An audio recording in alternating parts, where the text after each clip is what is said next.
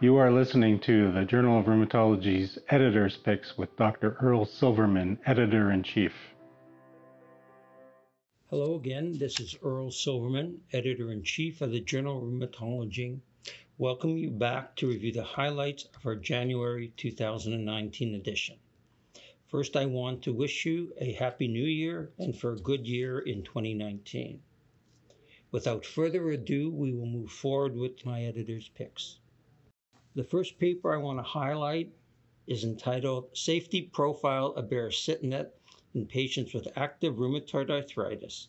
It is by Smolin and colleagues from Medical University of Vienna, Austria, Stanford University and Oregon Health Sciences University, USA, Keio University, Japan, and Eli Lilly Corporation. Baricitinib is an oral once-a-day selective JAK1/JAK2 inhibitor, which is indicated for the treatment of adults with moderately to severely active rheumatoid arthritis. As the title suggests, this is a study examining the safety profile of baricitinib after a minimum of 2-year follow-up in RA. The data was derived from an integrated database which consisted of data from 8 phase 1b, 2, and 3 trials and 1 long-term extension trial. As such, the study reports the safety of 4 milligrams versus 2 milligrams of baricitinib, as well as baricitinib versus placebo. A total of 3,492 patients received baricitinib with a median of 2.1 years of follow-up and a maximum of 5.5 years of exposure. The study compares the rates of death, adverse events leading to drug discontinuation, malignancies, major adverse cardiovascular events, or serious infections in these 3 groups of the 2 doses of baricitinib and placebo. It also looks at overall infection rates, including herpes zoster and tuberculosis, and other side effects such as deep vein thrombosis or pulmonary embolism. Read the study to see if these rates of side effects differ between baricitinib and placebo and the 2 doses of baricitinib. The study examines if prolonged exposure to the drug increased these rates over time, including the rates of malignancy. After reading this article, you will be able to determine for yourself if the proven efficacy of baricitinib and the new results reported here on the long-term safety profile of baricitinib warrants its use in patients with RA in your daily practice. The second paper to discuss looks at patients with psoriatic arthritis in order to determine which outcome measures should be used in a treat-to-target treatment plan of patients with psoriatic arthritis. The paper is appropriately entitled, What Should Be the Primary Target of Treat-to-Target in PSA? And is by Coates and colleagues from Leeds University, United Kingdom, and Università degli Studi del Molise, Italy. The rationale behind this paper was based on the 2013 International Task Force recommendations for treat-to-target in patients with PSA. The specific recommendation they focus on was that a major treat-to-target should be either clinical remission or an inactive disease of the musculoskeletal involvement, which includes arthritis, dactylitis, enthesitis, and axial disease. Clinical remission or inactive disease was defined as the absence of clinical and laboratory evidence of significant inflammatory disease activity. There were 4 potential remission definitions that they examined. First was the very low disease activity, or the VLDA, in which patients were required to meet all 7 minimal disease activity criteria. 2, disease activity in PSA, or the DAPSA remission. 3, the clinical DAPSA remission. Or 4, PSA disease activity score, or the PASDAS near remission. The aim of the study by Coates and colleagues was to investigate the proportion of patients who fulfilled these definitions and how much residual disease remained. So how did they do this? They looked at two different databases. One was a previously published randomized controlled trial entitled Tight Control of PSA with the acronym of TCOPA. This was a multi-centered RCT in which 206 adults with early PSA were randomized to tight control, aiming at minimal disease activity or standard care. The second database consisted of 141 patients from Italy prospectively followed, undergoing standard therapy and follow-up. Read this paper to find out how the four remission definitions performed in the TCOPA trial and which, if any, was superior in defining remission or clinically inactive disease. You will find out how these measures perform both at a total cohort level and at an individual patient level. The latter, of course, is what is important when determining outcome in practice rather than in a clinical trial. Find out which measure was the most stringent measure of remission and determine for yourself if this should be used in a treat-to-target goal in your clinical practice. The third paper to discuss looks at the effects of cardiovascular health on pregnancy outcomes in women with SLE.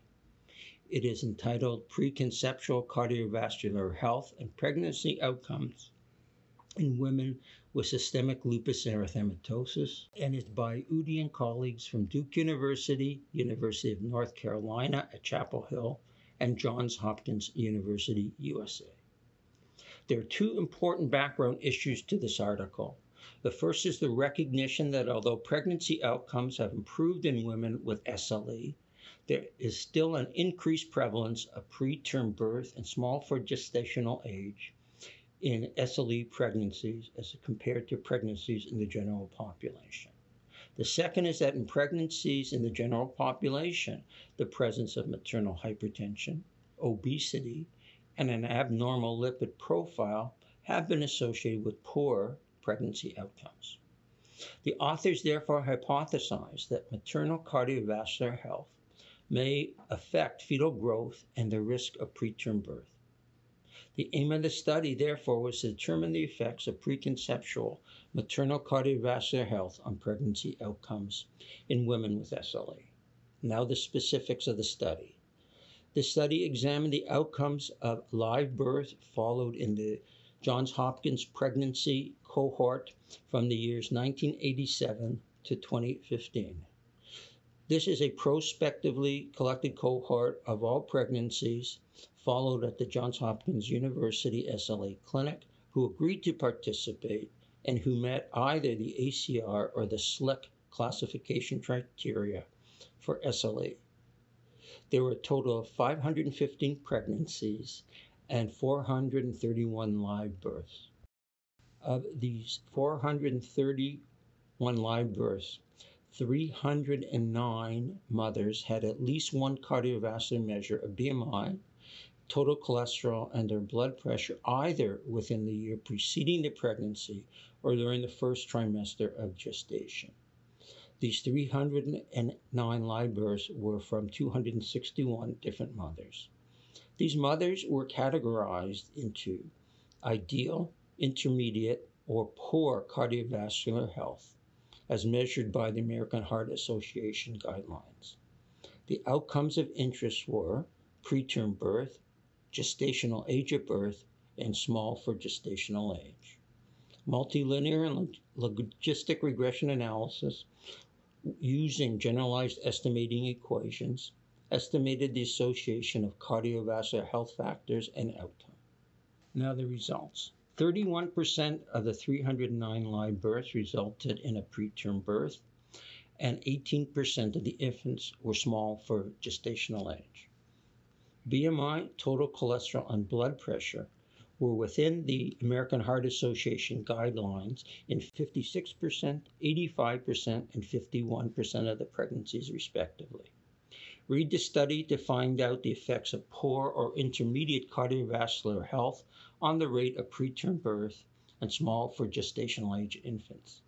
Find out how BMI, total cholesterol, and blood pressure within the recommended ideal range prior to pregnancy can improve pregnancy outcomes in women with SLE. The penultimate paper again examines pregnancies in women with rheumatic diseases.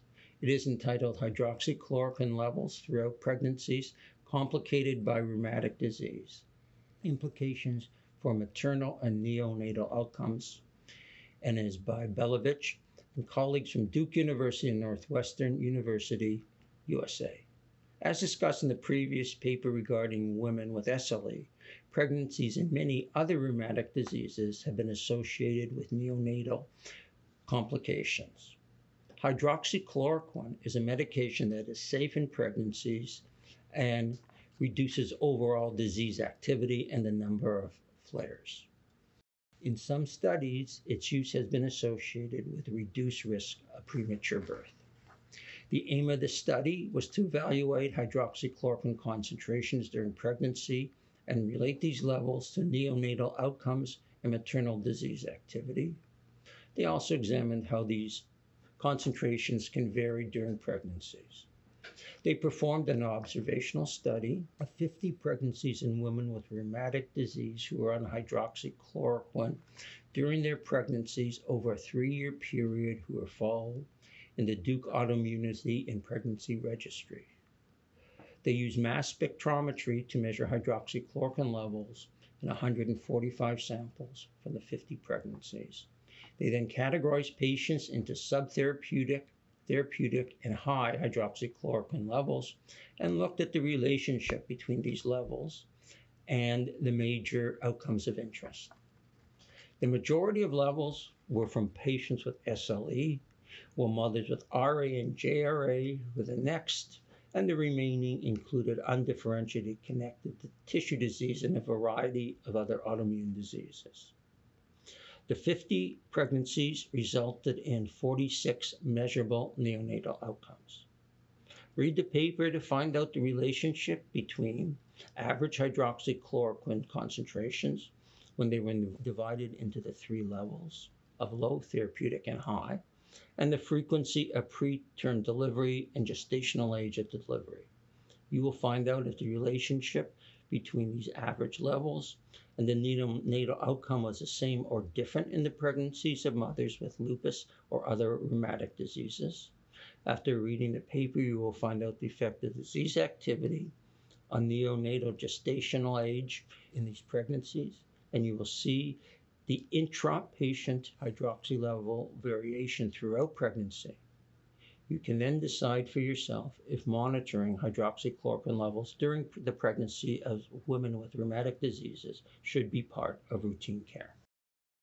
The last article to discuss is an editorial which accompanies the article I just discussed on the effect of hydroxychloroquine levels in pregnancy outcomes, but is also relevant to the previous article entitled Preconceptual Cardiovascular Health and Pregnancy Outcomes in Women with Systemic Lupus Erythematosus.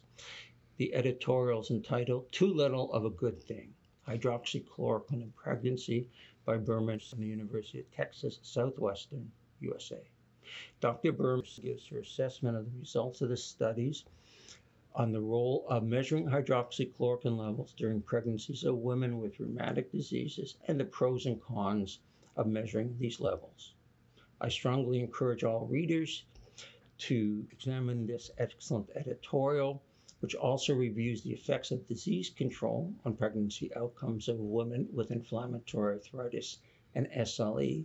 Dr. Berman reviews the rationale for continuing hydroxychloroquine use during pregnancy and the lack of safety concerns associated with its use in pregnancy. You may or may not be surprised to find out that despite the evidence of the proven safety of hydroxychloroquine during pregnancies, the slightly less than 70% of rheumatologists who answered a survey said they would continue hydroxychloroquine during pregnancies in their clinical practice. Now, I want to thank you all for listening to my review of what I felt were the particularly important articles appearing in the January 2019 issue of the Journal of Rheumatology. I hope my summaries will lead you to reading not only these 5 articles, but in fact all of the articles appearing in the January 2019 issue of the journal. Please read either the print edition or the online edition which can be found at www.jroom.org.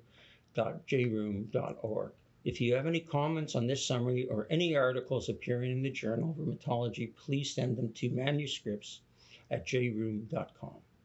Again, wishing you a Happy New Year and hope you'll listen to next month's edition of the Editor's Picks for February 2019.